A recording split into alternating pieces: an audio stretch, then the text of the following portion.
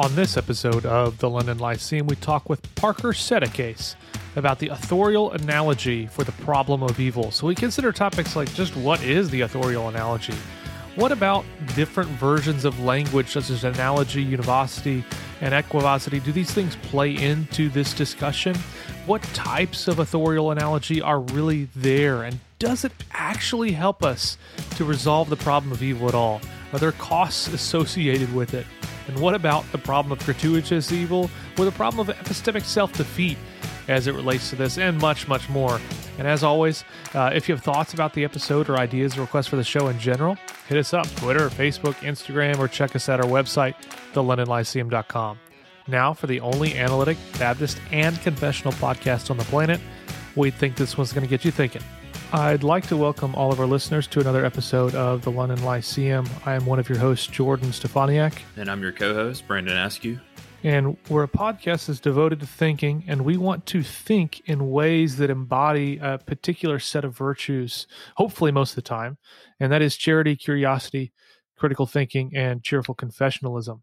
And today, I'm looking forward to introducing you all to a guest of a new friend, Parker Settecase, and he's got a podcast that is called Parker's Pensies, right? And you've got a YouTube channel too, I think.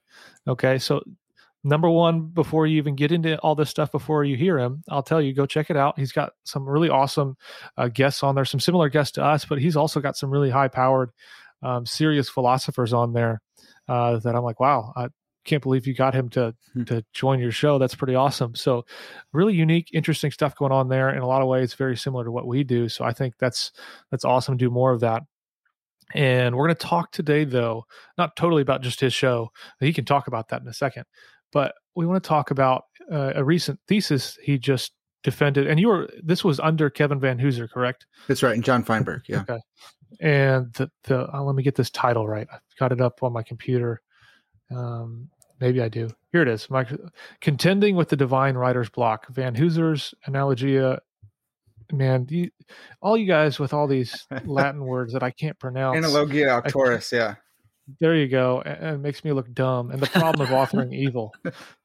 The main idea, I think this is a great topic, and one, I mean, I'm a Calvinist, so naturally this is an analogy that has played a substantial influence on just my own thinking and trying to understand the God-evil problem.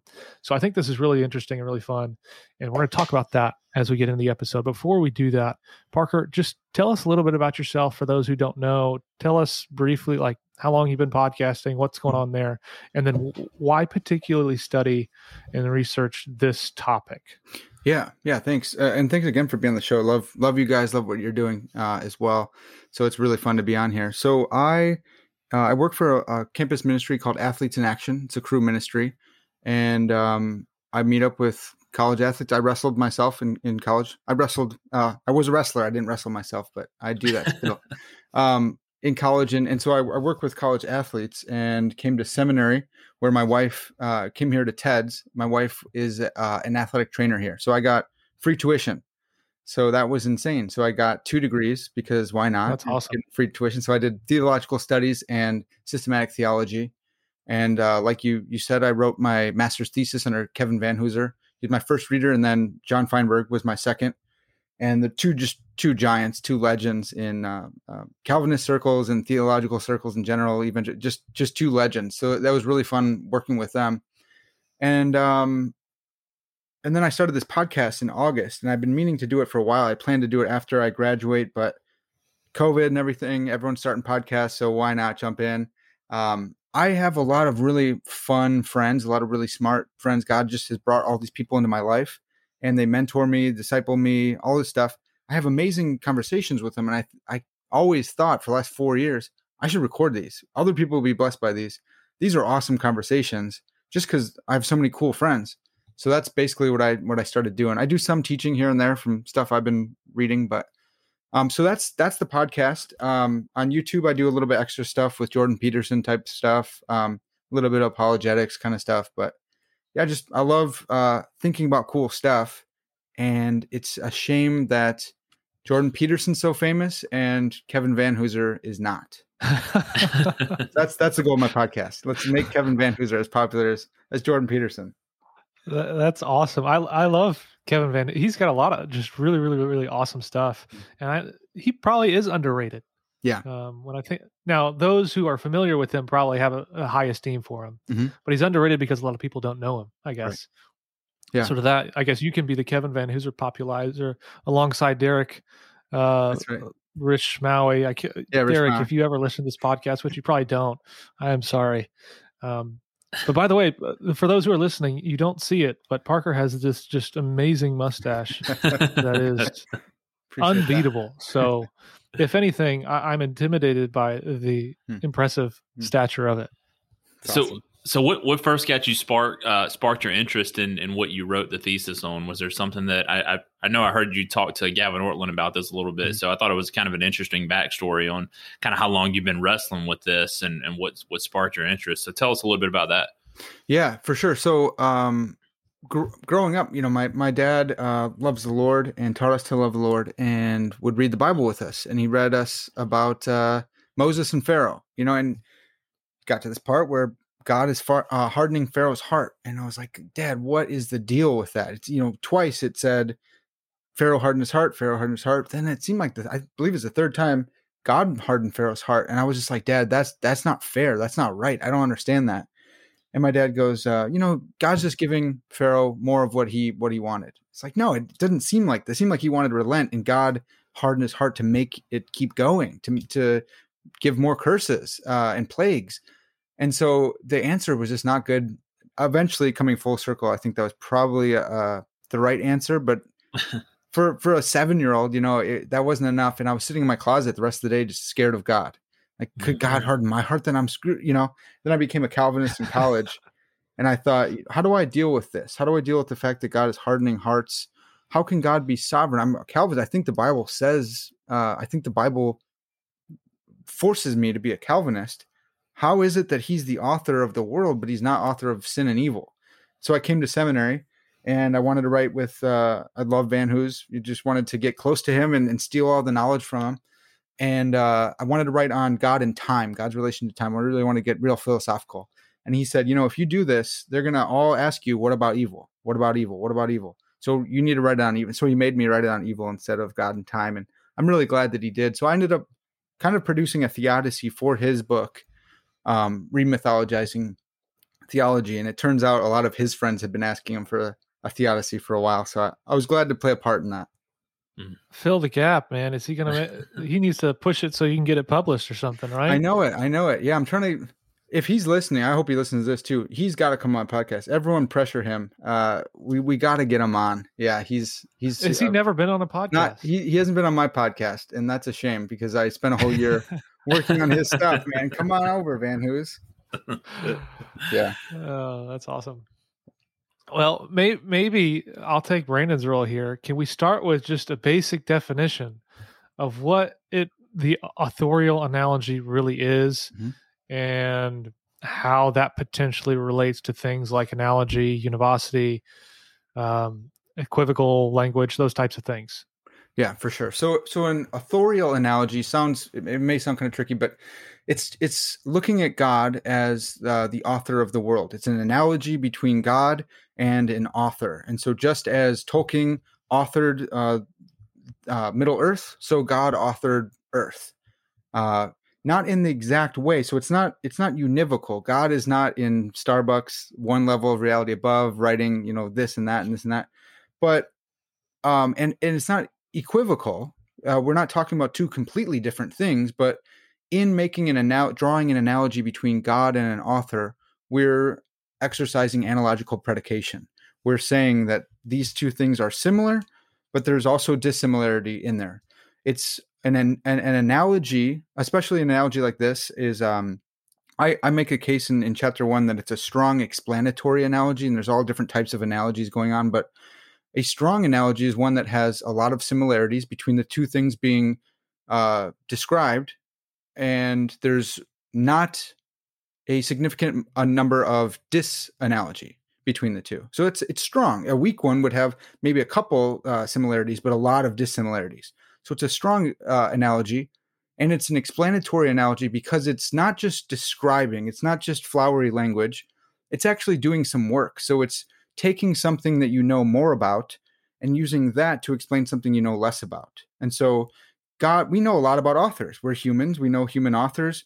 We don't know as much about how God created the world, or, we know some from scripture, but we know more about a human author creating a world than God, the author, creating ex nihilo. And so it's a strong explanatory analogy for the God-world relation. How does God relate to the world? Well, in an analogical fashion to an author relating to their novel. So, yeah, that's the authorial analogy in general. It's not saying it's exactly like this in every respect, Right. Mm-hmm. but this is a helpful vantage point to understanding the relationship of God to evil, which maybe, do you want to sketch out, just briefly, the problem of evil a little bit more robustly than just the Pharaoh story? Yeah. I think Pharaoh, for me at least, I think it's odd that you mentioned that was kind of one of the things that really kicked it off for you. That was really one of the things that I think puzzled me at probably a similar age too, was just that story. It is confusing and challenging initially when you're encountering that for the first time, to be like, wait a second, that seems to go against my intuitions about things. So maybe just sketch more broadly what the problem of evil is. Yeah. Well, and it's great. So, firstly, this authorial analogy, God is like an author. It does a lot of it can do a lot of conceptual heavy lifting in systematic theology. God's relation to time. So an author is writing a story, and they get up to go use the bathroom or get some coffee, and inside the story, the characters aren't like frozen. They're not there. There's two different levels of time going on, and it's analogous to our time, but it's a helpful conceptual tool for thinking about God and time.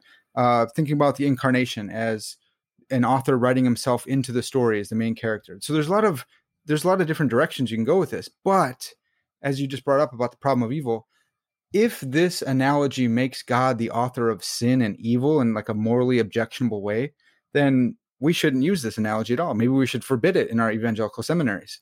Hey, yeah, you can use it for some heavy lifting, but it's making God the author of evil, so don't do that. So, the problem of evil is why is there evil in the world at all? And if God is this author, then did he not write evil into the story? Well, what are you saying? Like, we could have just written a different story without evil in it. So what's the deal, God? Like, why would you do that? And so I'm a Calvinist, as you said, Jordan, yourself. Brandon, are you a Calvinist as well? Yeah. Cool. More of a Calvinist than Jordan, so it's okay. All right, we can always let our hair down here. Don't even. That's not true at all. Well, so it's a very, very strong sense of meticulous providence, and God's literally authoring things. So how can we get this analogy off the hook? I want to do all the conceptual heavy lifting, but I don't want to say God is responsible for evil. And it seems like this might, to quote, Guillaume Bignon's work, it might excuse sinners and blame God. I know in your thesis, you kind of walk through a number of different folks who have used this authorial analogy in their work. Maybe sketch out a few of those, the ones that you find most interesting. And then I know you eventually land on Kevin Van Hooser's, and you kind of drill a little bit deeper on that one. And also you talk about how earlier in church history, it's not so much an authorial analogy, but there are theologians like, Calvin and Bonaventure and Origen, maybe Augustine, who talk about nature as a book. And that seems to me to be very similar to this authorial analogy, but I guess a little bit different. So maybe show us the seeds that are there in the earlier church period, and then maybe some of these later figures and thinkers who have actually teased out a more detailed authorial analogy for us. Yeah.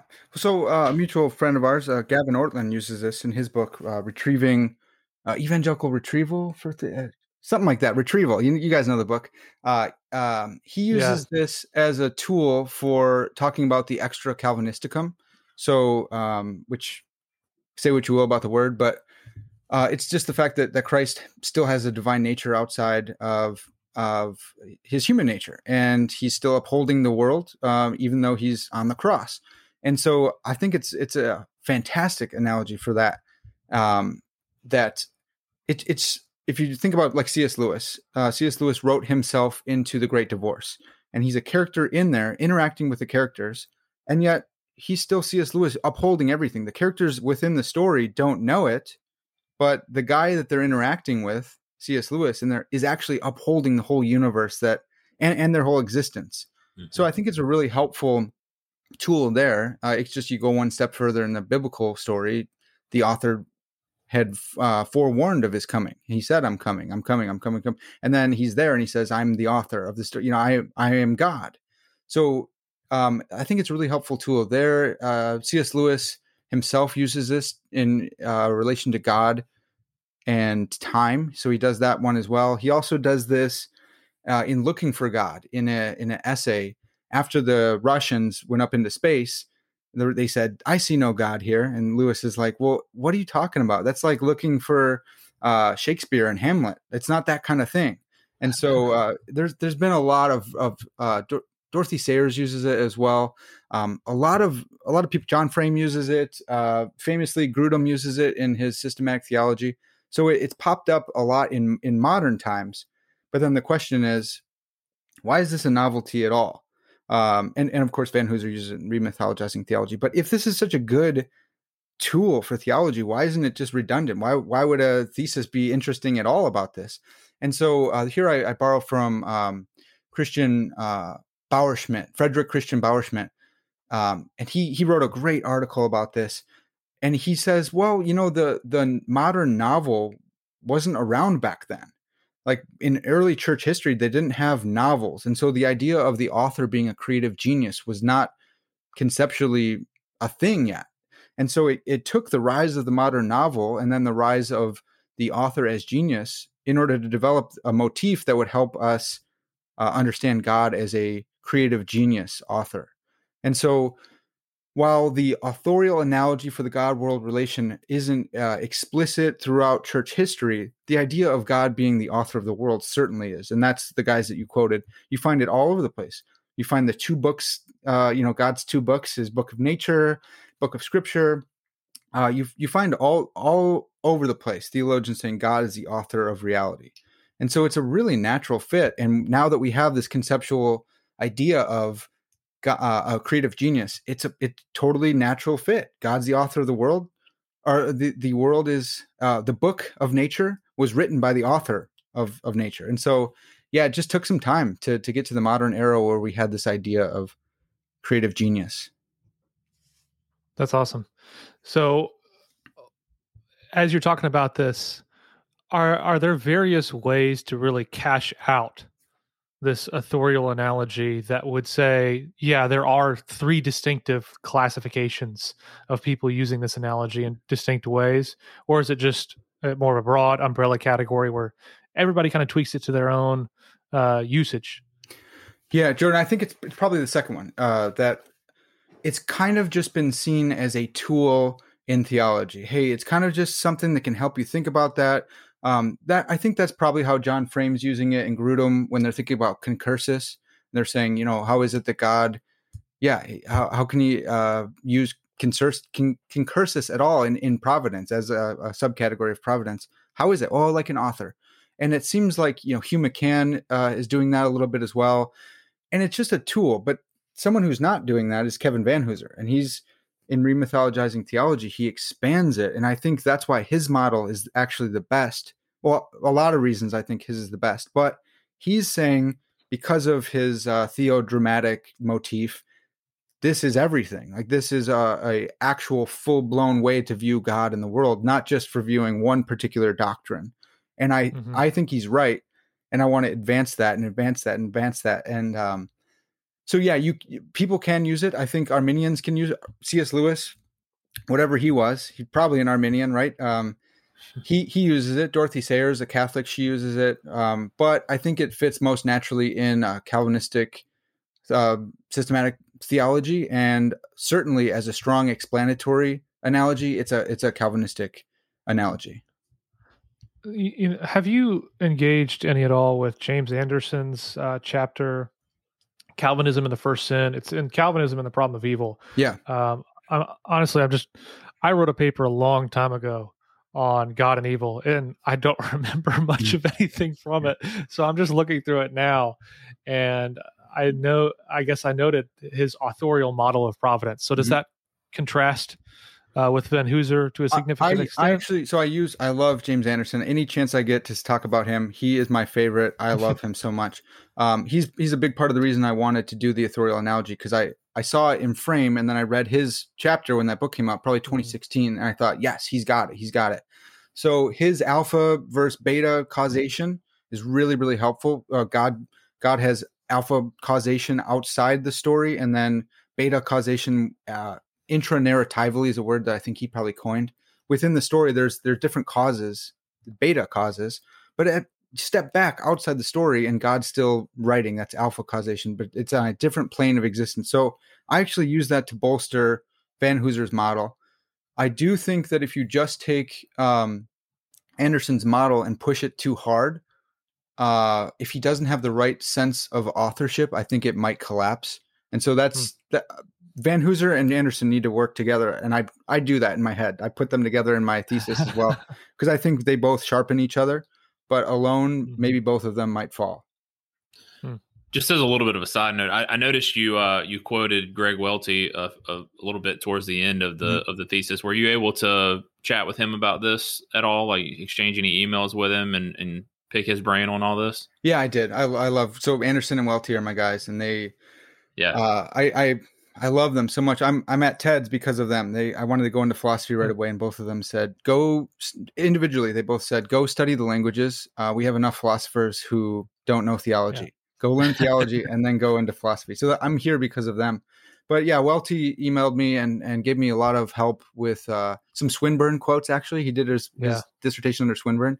And so when it came to the self-defeat in the thesis, when I was treating self-defeat, he sent me some good Swinburne stuff, which was really fun. And then, he wrote his book, Why Is There Evil in the World? And so much of it.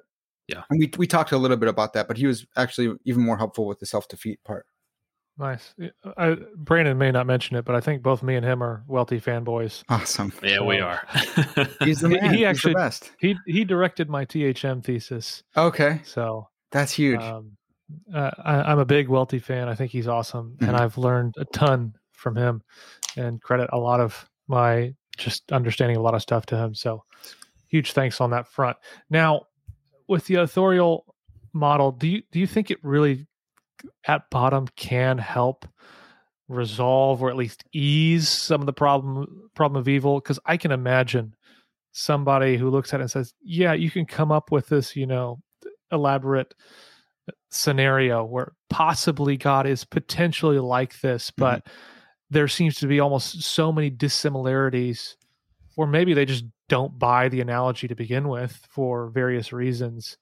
And in a way, it almost seems to at first, on a first read, like it almost increases the stakes, and it makes the problem of evil that much more difficult. Right. Because now you're not even dealing with the compatibility of God's existence and evil's existence. You're putting God at the end of the pen and saying that He's written this into the story. So it makes it on the surface that much more difficult. And you deal with a number of objections. So maybe we could walk through some of the objections. I don't know. That you deal with in the thesis. I mean, I saw, and just to add on this, I saw an interesting thread by a friend, Joel Chop, on Twitter recently. And whenever you listen to this, I have no idea how old it'll be by then. It was in May of 2021, so you may have to dig. But he I think, touches on some of these things where I think John Piper kind of gets at the idea of like, there's no good word for this, whether it's author or causes or ordains or governs or decrees, any of those things. You're going to get misunderstanding in some way. So I don't know if that plays into the challenges here. It's just, these are all awesome points. I'm excited that it apparently exacerbates the problem of evil, because I think it helps motivate the authorial analogy. So my whole goal was to defend Van Hooser's authorial analogy by showing its answer to the problem of evil. Not only why is there evil at all, but then also applying it specifically to different problems of evil. And this is something that Feinberg brought out I took a whole class by Feinberg here called The Problem of Evil, and or maybe it's problems, because his whole dissertation was there are problems of evil. There's lots of different ones, and they applied to different people based on their theology, based on their ethics. And so I wanted to cash that out and say, look, it answers the why. And then it also, there are particular problems of evil that will be raised for a Calvinist that are going to be different than an Arminian. And so I wanted to apply those to the authorial analogy. And I wanted to follow my mentor here and Vanhoose and make some fun analogy or some fun language. So as they apply to the authorial analogy, it's the absentee author, it's authorial logoria, saying too much evil, these kind of things. So all that to say, yes, I think it is an answer to the problem of evil. I don't think it's just a possible this or that. I think it genuinely does. And I understand how arrogant that sounds. I hope it's not arrogant. It's not my thing. So, I can just push it off on Vanhoose, but I think that we literally do live in a theodrama, like a novel. I don't think that this is just a helpful way of thinking. I think that it is the actual way. And why do I think that? Well, Scripture, Psalm 33:6, by the word of the Lord the heavens were made, and by the breath of his mouth their host. For he spoke, and it came to be. He commanded, and it stood firm.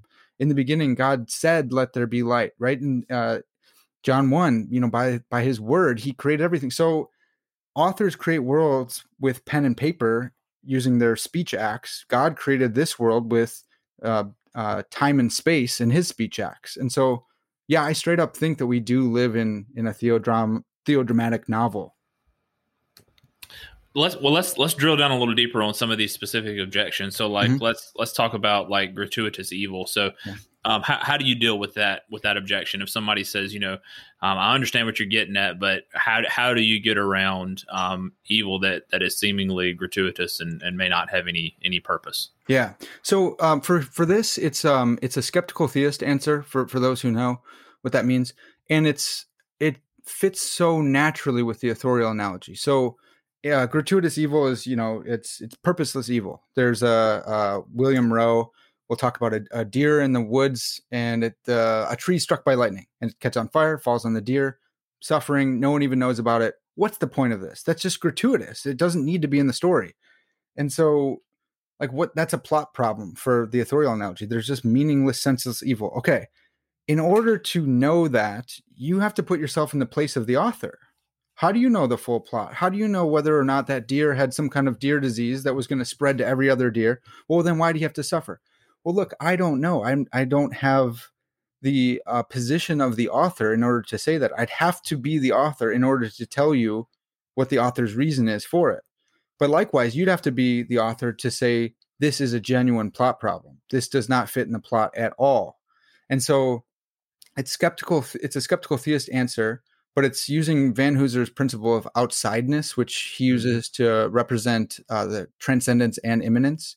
An author who wrote himself into the story is immanent in the story, and he's also transcendent from the story. It's C.S. Lewis in The Great Divorce being immanent in the story as the main character, as well as being the author of the story with upholding the whole universe by the word of his mouth, in an analogical sense, right? Of course. Yeah, I'm partial to skeptical theist answers to the problem of evil, like why is there evil, etc. Though that's not the case for everyone. I do see. Crazy that it seems like there's a lot of dissertations and stuff on skeptical theism being not a good solution. So, do you have any answers just to generally skeptical theists, skeptical theism? Why it's not a bad answer to the problem of evil? Yeah. So it depends. This is something that Feinberg would bring up. It depends on if you are replying to if you're defending or if you're contending. So I think apologetics rightfully should be brought up, split into defending, contending, commending for the faith. So you're defending the faith when someone brings an objection to you. You're contending for the faith when you go out on the offensive and engage in polemics in the true sense, not the Christian sense where we all fight each other, but polemics in we're battling of worldviews. And then commending is giving positive evidence for the Christian worldview. And so if you're defending, I think it's fantastic. Someone comes to you and says, hey, there's evil in the world. There's gratuitous evil in the world. And if there were a God, then there wouldn't be gratuitous evil. And you go, hey, look, you're attacking me in my worldview. Here's my answer. That in order to, I think God has a morally sufficient reason for the evil that he allows. In order to disprove that, you would have to be God in order to say there's no reason. You think about like chaos theory and the butterfly effect. How could you know everything in order to say there's no logical good reason? Like, dude, that's insane. That's insane to even think like that. Mm-hmm. I am 100% sure that there's no good justifying reason now or in the past or in the future which could justify this instance of evil. And so it's like, no, dude, this is my worldview.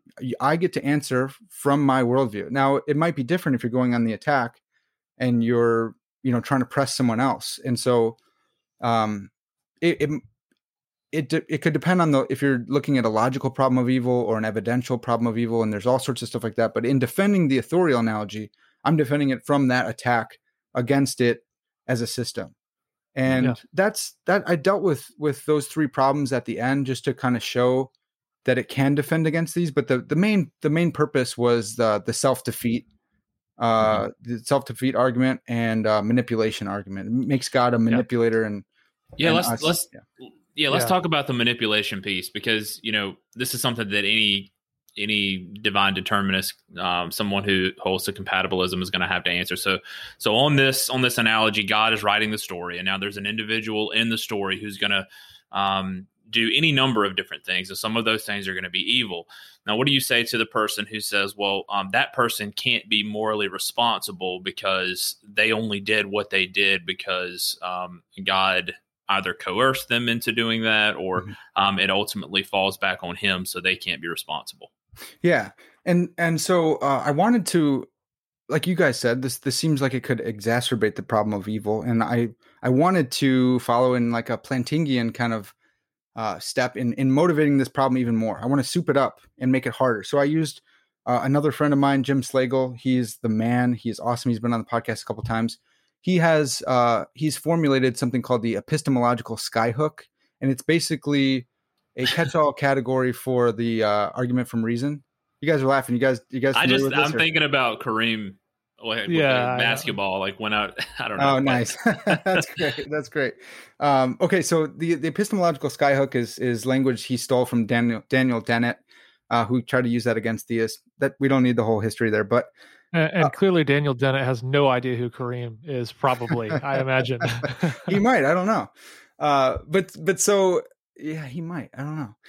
He was just making this distinction between cranes and skyhooks. So a crane is he's a naturalist. He wants to build everything from the ground up, from nature up. And he said all these other folks, he was actually going against other naturalists who have a really high regard for mind. And he says it's a skyhook. It's coming down from the sky. It's not grounded in anything, and so it's spooky, right? And so all that to say, Slagle grabbed this and brought together all these different arguments from reason, from C.S. Lewis and all these giants in philosophy.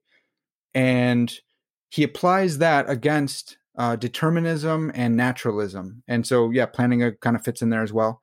But he does have this little section against theological determinism, and that's where it applies to the authorial analogy. And so he says that if in order for our belief to be justified, it's got to have like at least three things. It's got to have an explanation. Okay, that's fine.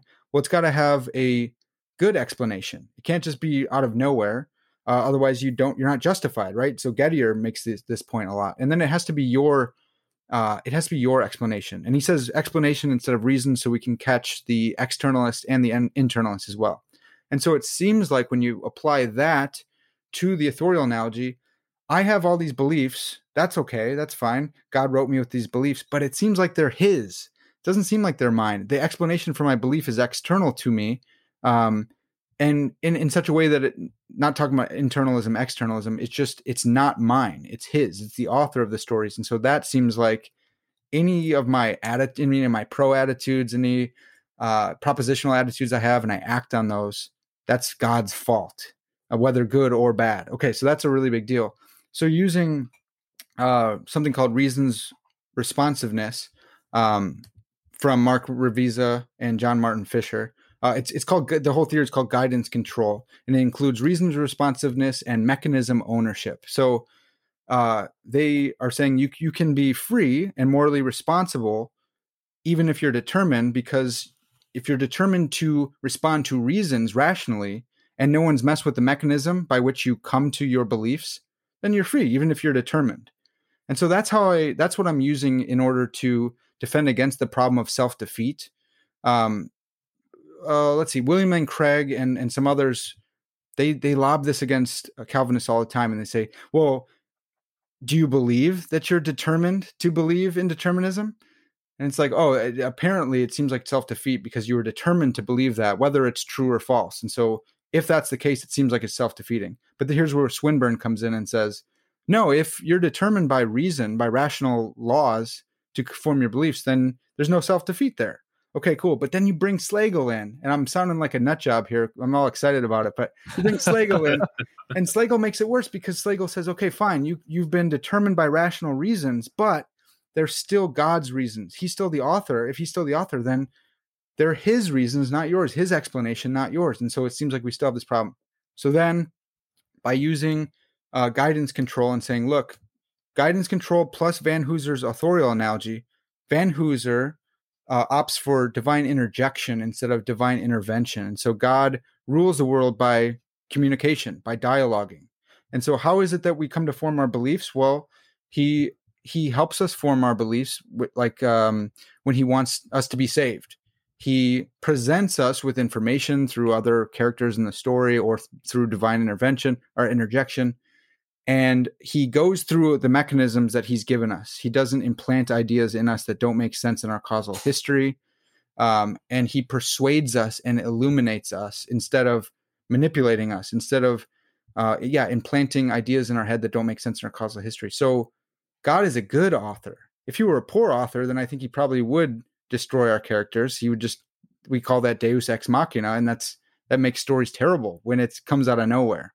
So that's that's how I would respond to the self-defeat. But then going to the manipulation argument, you say, well, then it seems like he's a manipulator. At least he's a manipulator. He's making you come to these beliefs. Okay, yeah, but how is he doing it? It's the mechanism still matters. He's not doing it. Guillaume Bignon is so good in his analysis of manipulation. There's overriding manipulation, and there's influencing. Influencing is what we kind of think about on our daily lives. If you blackmail someone, if you use emotional plea to, you're forcing someone to do it again, you're coercing them. But then overriding manipulation is when you put a chip in someone's brain and you go beyond their rational faculties. So God doesn't do that. God goes through our rational faculties, through divine interjection, through his word, and through the alpha and beta causation, going back to Anderson, in order to establish our characters and our beliefs. So that's a mouthful. Holy cow. So the question for me, when it comes to this, I guess, analogy, which I've found typically beneficial, I think I've used it, and I think it probably is the closest one for me. I wonder, though, does it make evil in some way almost necessary to a good plot? Does that make sense? There's times when that actually appeals to me to some degree, because any good story that I watch on TV or any good movie that I watch, there's always this arc of this plot, and that's what makes a good plot. So I almost want to say, well, yeah, it seems like that would want to be there, but then that causes all sorts of conflicts with, well, if God is wholly good and wholly powerful and all these things, is that conflict with those, I guess, divine attributes type of thing? So all that to say, does the author analogy end up making evil a necessary part of the plot to make a good story? Jordan, I'm so glad you asked that, man. I'm so glad. So that was something that I talked with Van Hooser a lot.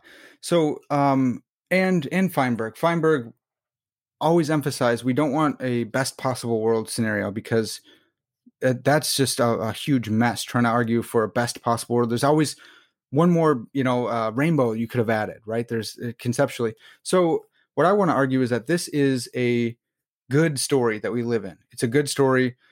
It's probably not the best possible story, because that might be like conceptually morass, that might be insane. So it's a good story I think God could have told a different story that wouldn't have been as good if he didn't include sin and evil. But what's his purpose in writing the story? Well, the purpose in writing the story is the purpose for creation, that God would create image bearers and reveal himself to them. And it's for his glory, it's for love. And so in order to more fully demonstrate himself, this is, I do rely a little bit on Plantinga's O Felix Culpa defense that incarnation and atonement are worth it. And so if that's the point of the story, so ultimately it's a theodramatic, Christocentric greater good defense, or greater glory defense, depending on how you want to say. The cross is the goal of it all. And so in order to have the cross, in order to have redemption, in order to have justice and mercy and all these attributes that God wanted to reveal to us, which is actually better for us, we get to know God more fully and more deeply because of that. This story needs to have evil in it. And so it's not that God had to, it's not that God couldn't have written a different story with different things, but if God wanted to write a story where he is more fully revealed in this manner, then yeah, it does necessitate evil in the story, just as the Lord of the Rings wouldn't be as good of a story without Smeagol turning into Gollum. So after you finished writing this, and you had gotten all of this on paper, submitted it, defended it, and all that, did you have anything where you thought, man, I'd like to drill down a little further in this specific area, or something that you would like you or someone else to kind of, move the ball further down the field and further this conversation? Or is there anything specific that you want to think about more as it comes to this authorial analogy? Yeah, for sure. There's so much. I keep every day I write down more that I want to add. I'd love to turn it into a book, and would love to pressure Van Hoos into endorsing that as well. But one thing I've already worked on is the hiddenness argument. So I dealt with a little bit Philip Clayton's divine neglect argument. Why isn't it, if God can intervene at all, then why hasn't he? And he makes it really hard for God to intervene once without intervening always. And Van Hooser's model is interjection instead of intervention. So if God is this author, he could have, if meticulous providence is the way that God interacts with the world, he could have absolutely intervened whenever. And so that was one that I did deal with. But then there's the divine hiddenness of John Schellenberg. And that's, if God is all love, if God is a loving God, then there shouldn't be anyone who's open to relationship with him who don't have a relationship with him. And so I brought those two together in a paper I just wrote for Dr. Arkady and his hiddenness course. And I call it the absentee author, because together it's why isn't he intervening, and why is he hidden from people who would be open to a relationship with him? So there's one that I've already worked on and added. I'll add that to my thesis as well. Is this open access? Did you go open access with this, or do people have to have like library access to get a copy of your thesis? I haven't gone open with it yet. They can, if they do have access to Trinity at all, they can find that. I want to work on it some more this summer, Lord willing. I'll add 4 or 5 chapters. Another one is the fact that Van Hooser calls this triune dialogical authorship. Dialogical polyphonic authorship. He's got some continental stuff in there, so I don't know if I'm even allowed to talk about that on the show because we're analytic, right? A large part of my project is translating him into analytic philosophy and theology. But the triune, why does he necessarily need to be a triune author? And that's something I developed an argument for, and I think it's really fun, and it's following Donald Davidson's triangulation argument. So that's another one I want to work on. So that's not going to be in, if you do find access to it, or if you email me or whatever and you want it, it's not there yet, but I will be adding that to it. I mean, for those listening, you've got the skyhook argument, you've got the triangulation argument. So we've got all things Lakers, right? We've got all, the Lakers offense running through the triangle. What else do we need? We need something on how LeBron's not a very good basketball player. That's right. To get the trifecta. Well, he is a drama queen, and this is a divine drama. So there you go. You guys are good at this. Look at that. So Parker, remind me again, like how often do you release your podcast and those types of things? What's your target like what are your goals with that long term for those who like want to catch up with what you're doing and everything? Yeah. So I released two a week now. I was doing 3, and people are like, dude, I just can't keep up. And whatever. I would do 7. I just want to get people out there. Like I said, it's a shame that there's these journal articles that are so good that no one, 5 people read. You know, there's so many journals now. So let's get it out there. So I did agree to move them down. So it's just two a week. And the goal is to bring the top level stuff, not necessarily down the top level cookies down to the bottom shelf, but to really bring people up to the top shelf cookies. Let's go up. Yeah. Let's learn as we go. And just fun. You know, there's Joe Rogan has a really popular podcast.